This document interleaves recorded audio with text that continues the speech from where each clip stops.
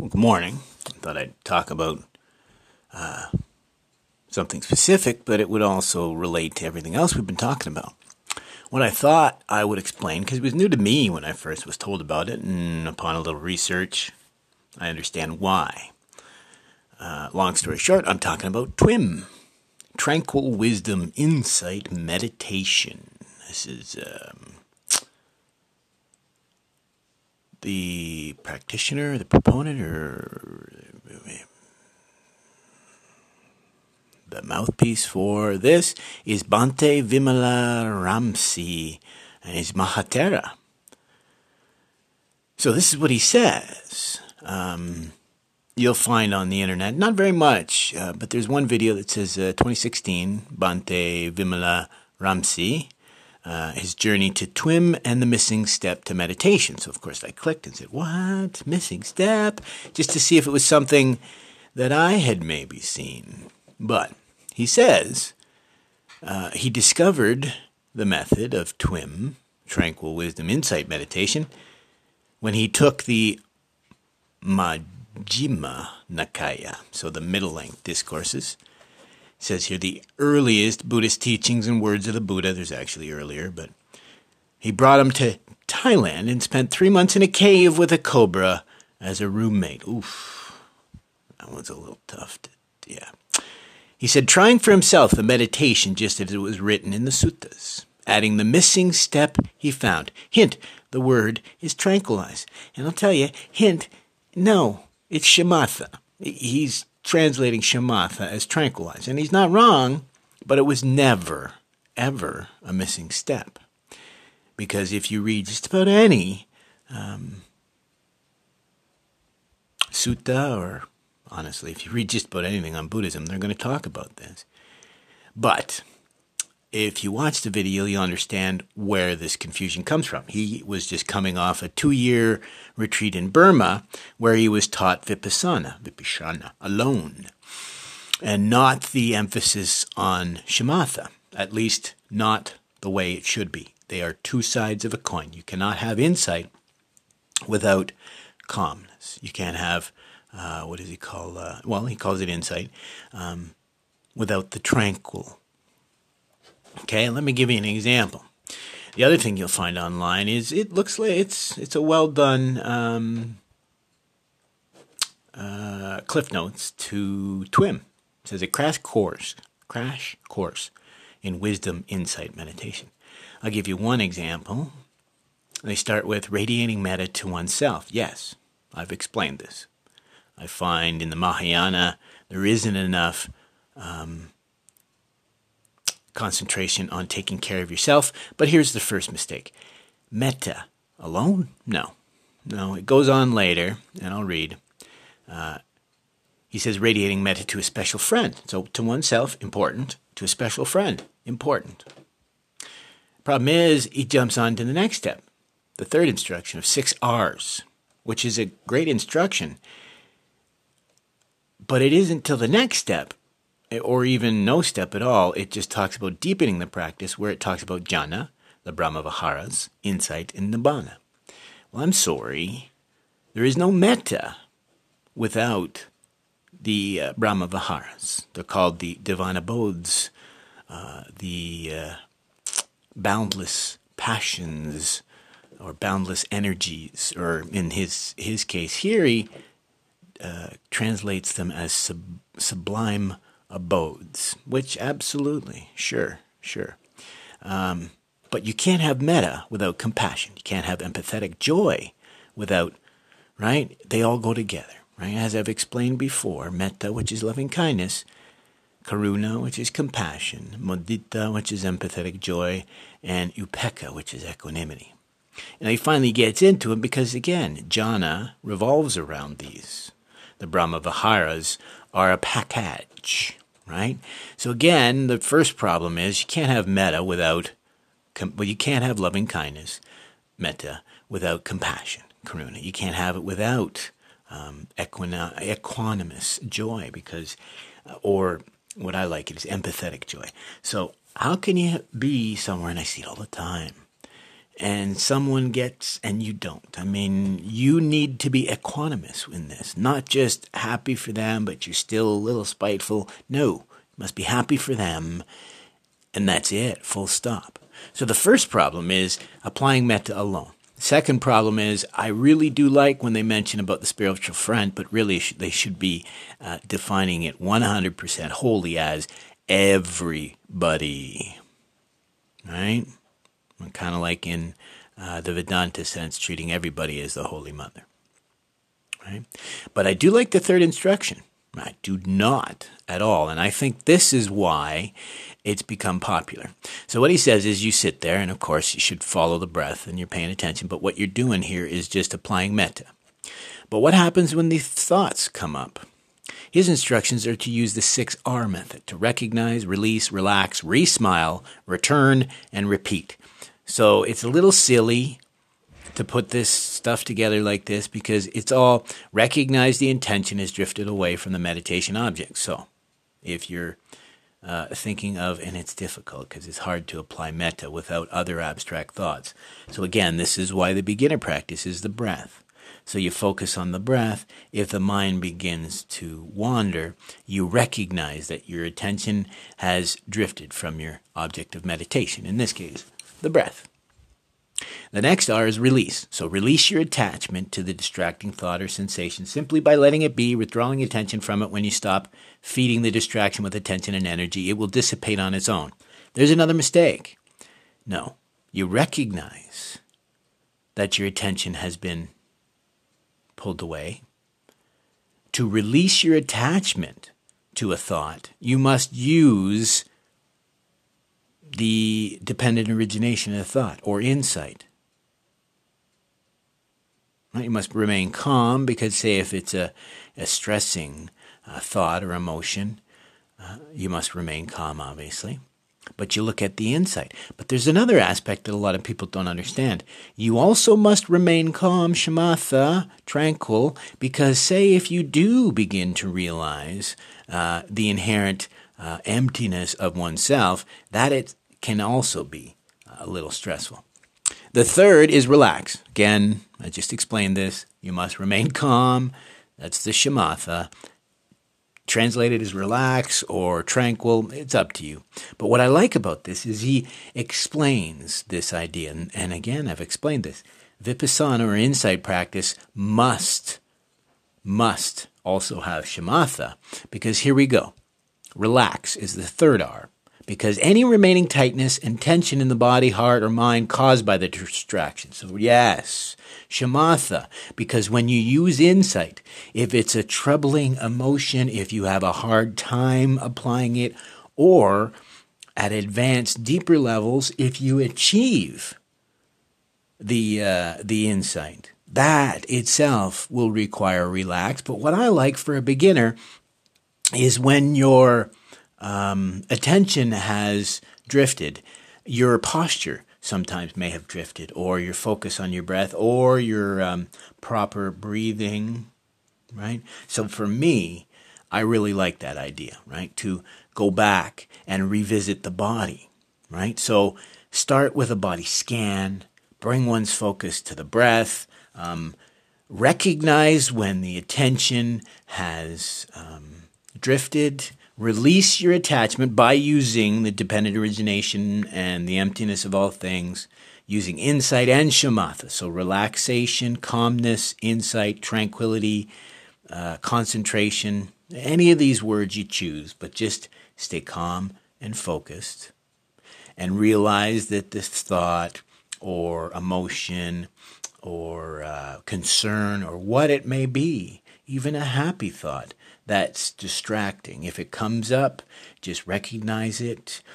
If you have, as I said, sometimes it's tough to just go, oh, there's a thought. I'm not going to attach to it and let it go, because it can either be difficult to release or troubling the thought itself. So that's why I like that idea of relax. So relax the remaining tightness and tension of the body, the heart, and the mind.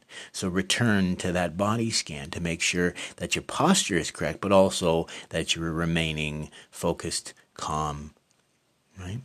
The fourth R is nice because it says re-smile. I like that. It says restore a small smile to the lips and your eyes and your heart with the happy feeling of loving kindness. And that's the idea.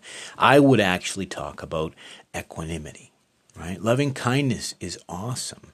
But the idea here is to apply this universally and without prejudice or preference, right? So loving kindness is great. I personally would say re-smile. And again, this idea to once again return to, or what do they say, drop into awareness. But what is this awareness, this big awareness, or what they might call Rigpa, just an awareness of a universal self, or, that is where I think the true smile comes from. Because if you strictly try to apply a smile with loving kindness, there's this Western self-loathing thing that just makes it difficult. So that's why I love the equanimity, because you can either, if you are self-absorbed, you can apply that loving kindness to oneself. If you are externally absorbed, with the liberation of other sentient beings, you can apply it there. But it doesn't limit that application to one or the other, right? You can flow between the two, as is the teaching. So I think that's good. The fifth is return. So that's when you bring your attention back to the meditation object. I like that. I probably would switch. I would relax, return focus, and then re-smile. The final is sixth, and he calls it repeat. This series of steps whenever the mind becomes distracted and loses its meditation object. Exactly. That's why I always say that the biggest missed term, not shamatha, no, that's never missing in any of this, I'd say sati sampajana. Sati sampajana I translate as, are you paying attention to morality, ethics, and the dependent origination of everything, that the self isn't the center of the universe, and that's where this dissatisfaction, this suffering all flows. Are you being mindful of that? Are you remembering that? Sati, right? Shmrti in Sanskrit. And sampajana, right? Right, samapajana. Are you being mindful? Are you? It's to remind you. So everyone talks about mindfulness as the practice. It's not. The real daily, everyday practice would, as I've said before, either be sati pati pati, or more specifically, now that I'm going back and translating these for myself, sati sampajana, or simply sampajana, right? So it's, are you being mindful, sati, and again, to not only return, not only to repeat, but to recognize whether you're still being mindful correctly. Because how often do you actually have to use that to recognize when you're not focusing on your meditation object? How many times have you found yourself distracted, but wholly focused intently on the distraction? Not properly, right? You're not seeing the dependent origination, but you start tracking things and thinking about, oh yes, I got to do this. And if I go to the store, hey, I can grab this. Or even something as simple as an insight. And I find that the most difficult. If I have a realization or an understanding, I find it nearly impossible to let that thought, that idea go, because the goal is not to attach to anything, no matter what it might be. And then, as I said, you can go and take a look at the Majjhima Nikaya. It's monstrous. I mean, I also doubt whether you could bring the entire thing, but if you did, here I'll give you an example. The ninth is called the Samaditthi Sutta, and I've done a podcast on this. This is the right or correct speech or view.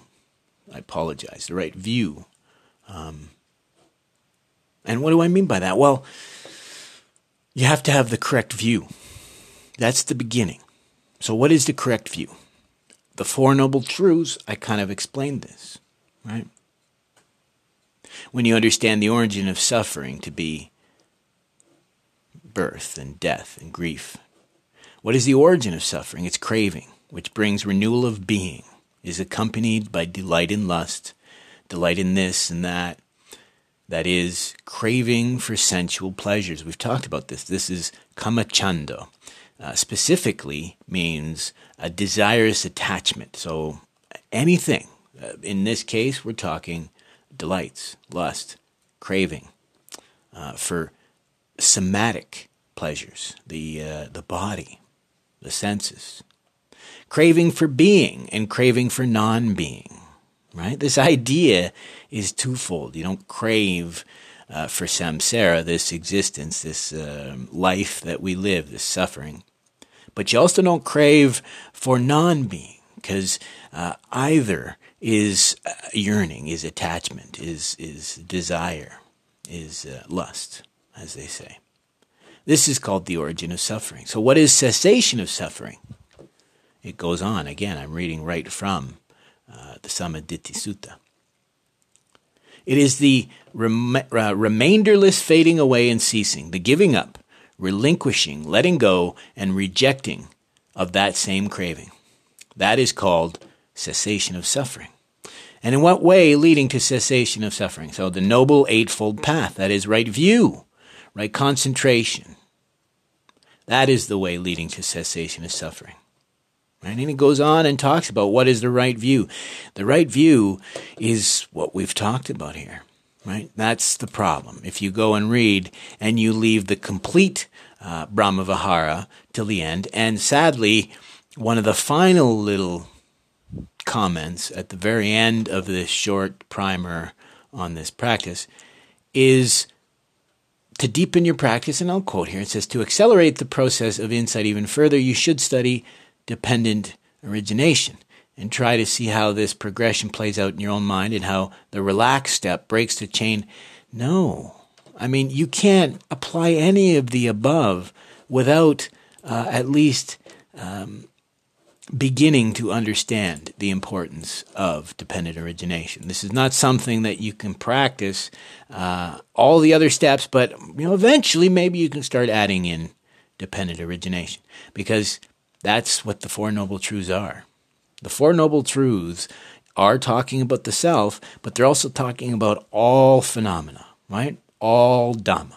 That's why it's important we understand that Dhamma is not just the teaching, it's not just the path, but it's all phenomena. Thoughts, feeling, action, even objects, this idea that nothing is permanent. Therefore, this is this idea of dependent origination. So nothing is what we perceive it to be, and it's also never going to last. And you can kind of see how this is all absolutely dependent upon applying these principles. So I just wanted to give a little overview. I find it's not a bad practice, but there is a few little things I thought I'd share while I talked about this. Again, no practice is wholly wrong, because there is no individual practice for everybody. It's a very individual path, so you have to take from different teachings. Again, just like in school, have you ever taken, say for example, biology from a couple of different teachers and see how they teach differently? I mean, I know a personal example, because I had two different biology teachers.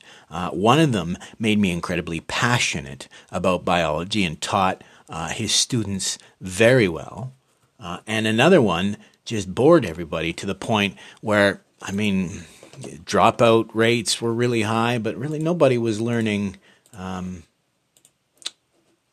the content because of his style. Well, now, okay, I'm being extreme.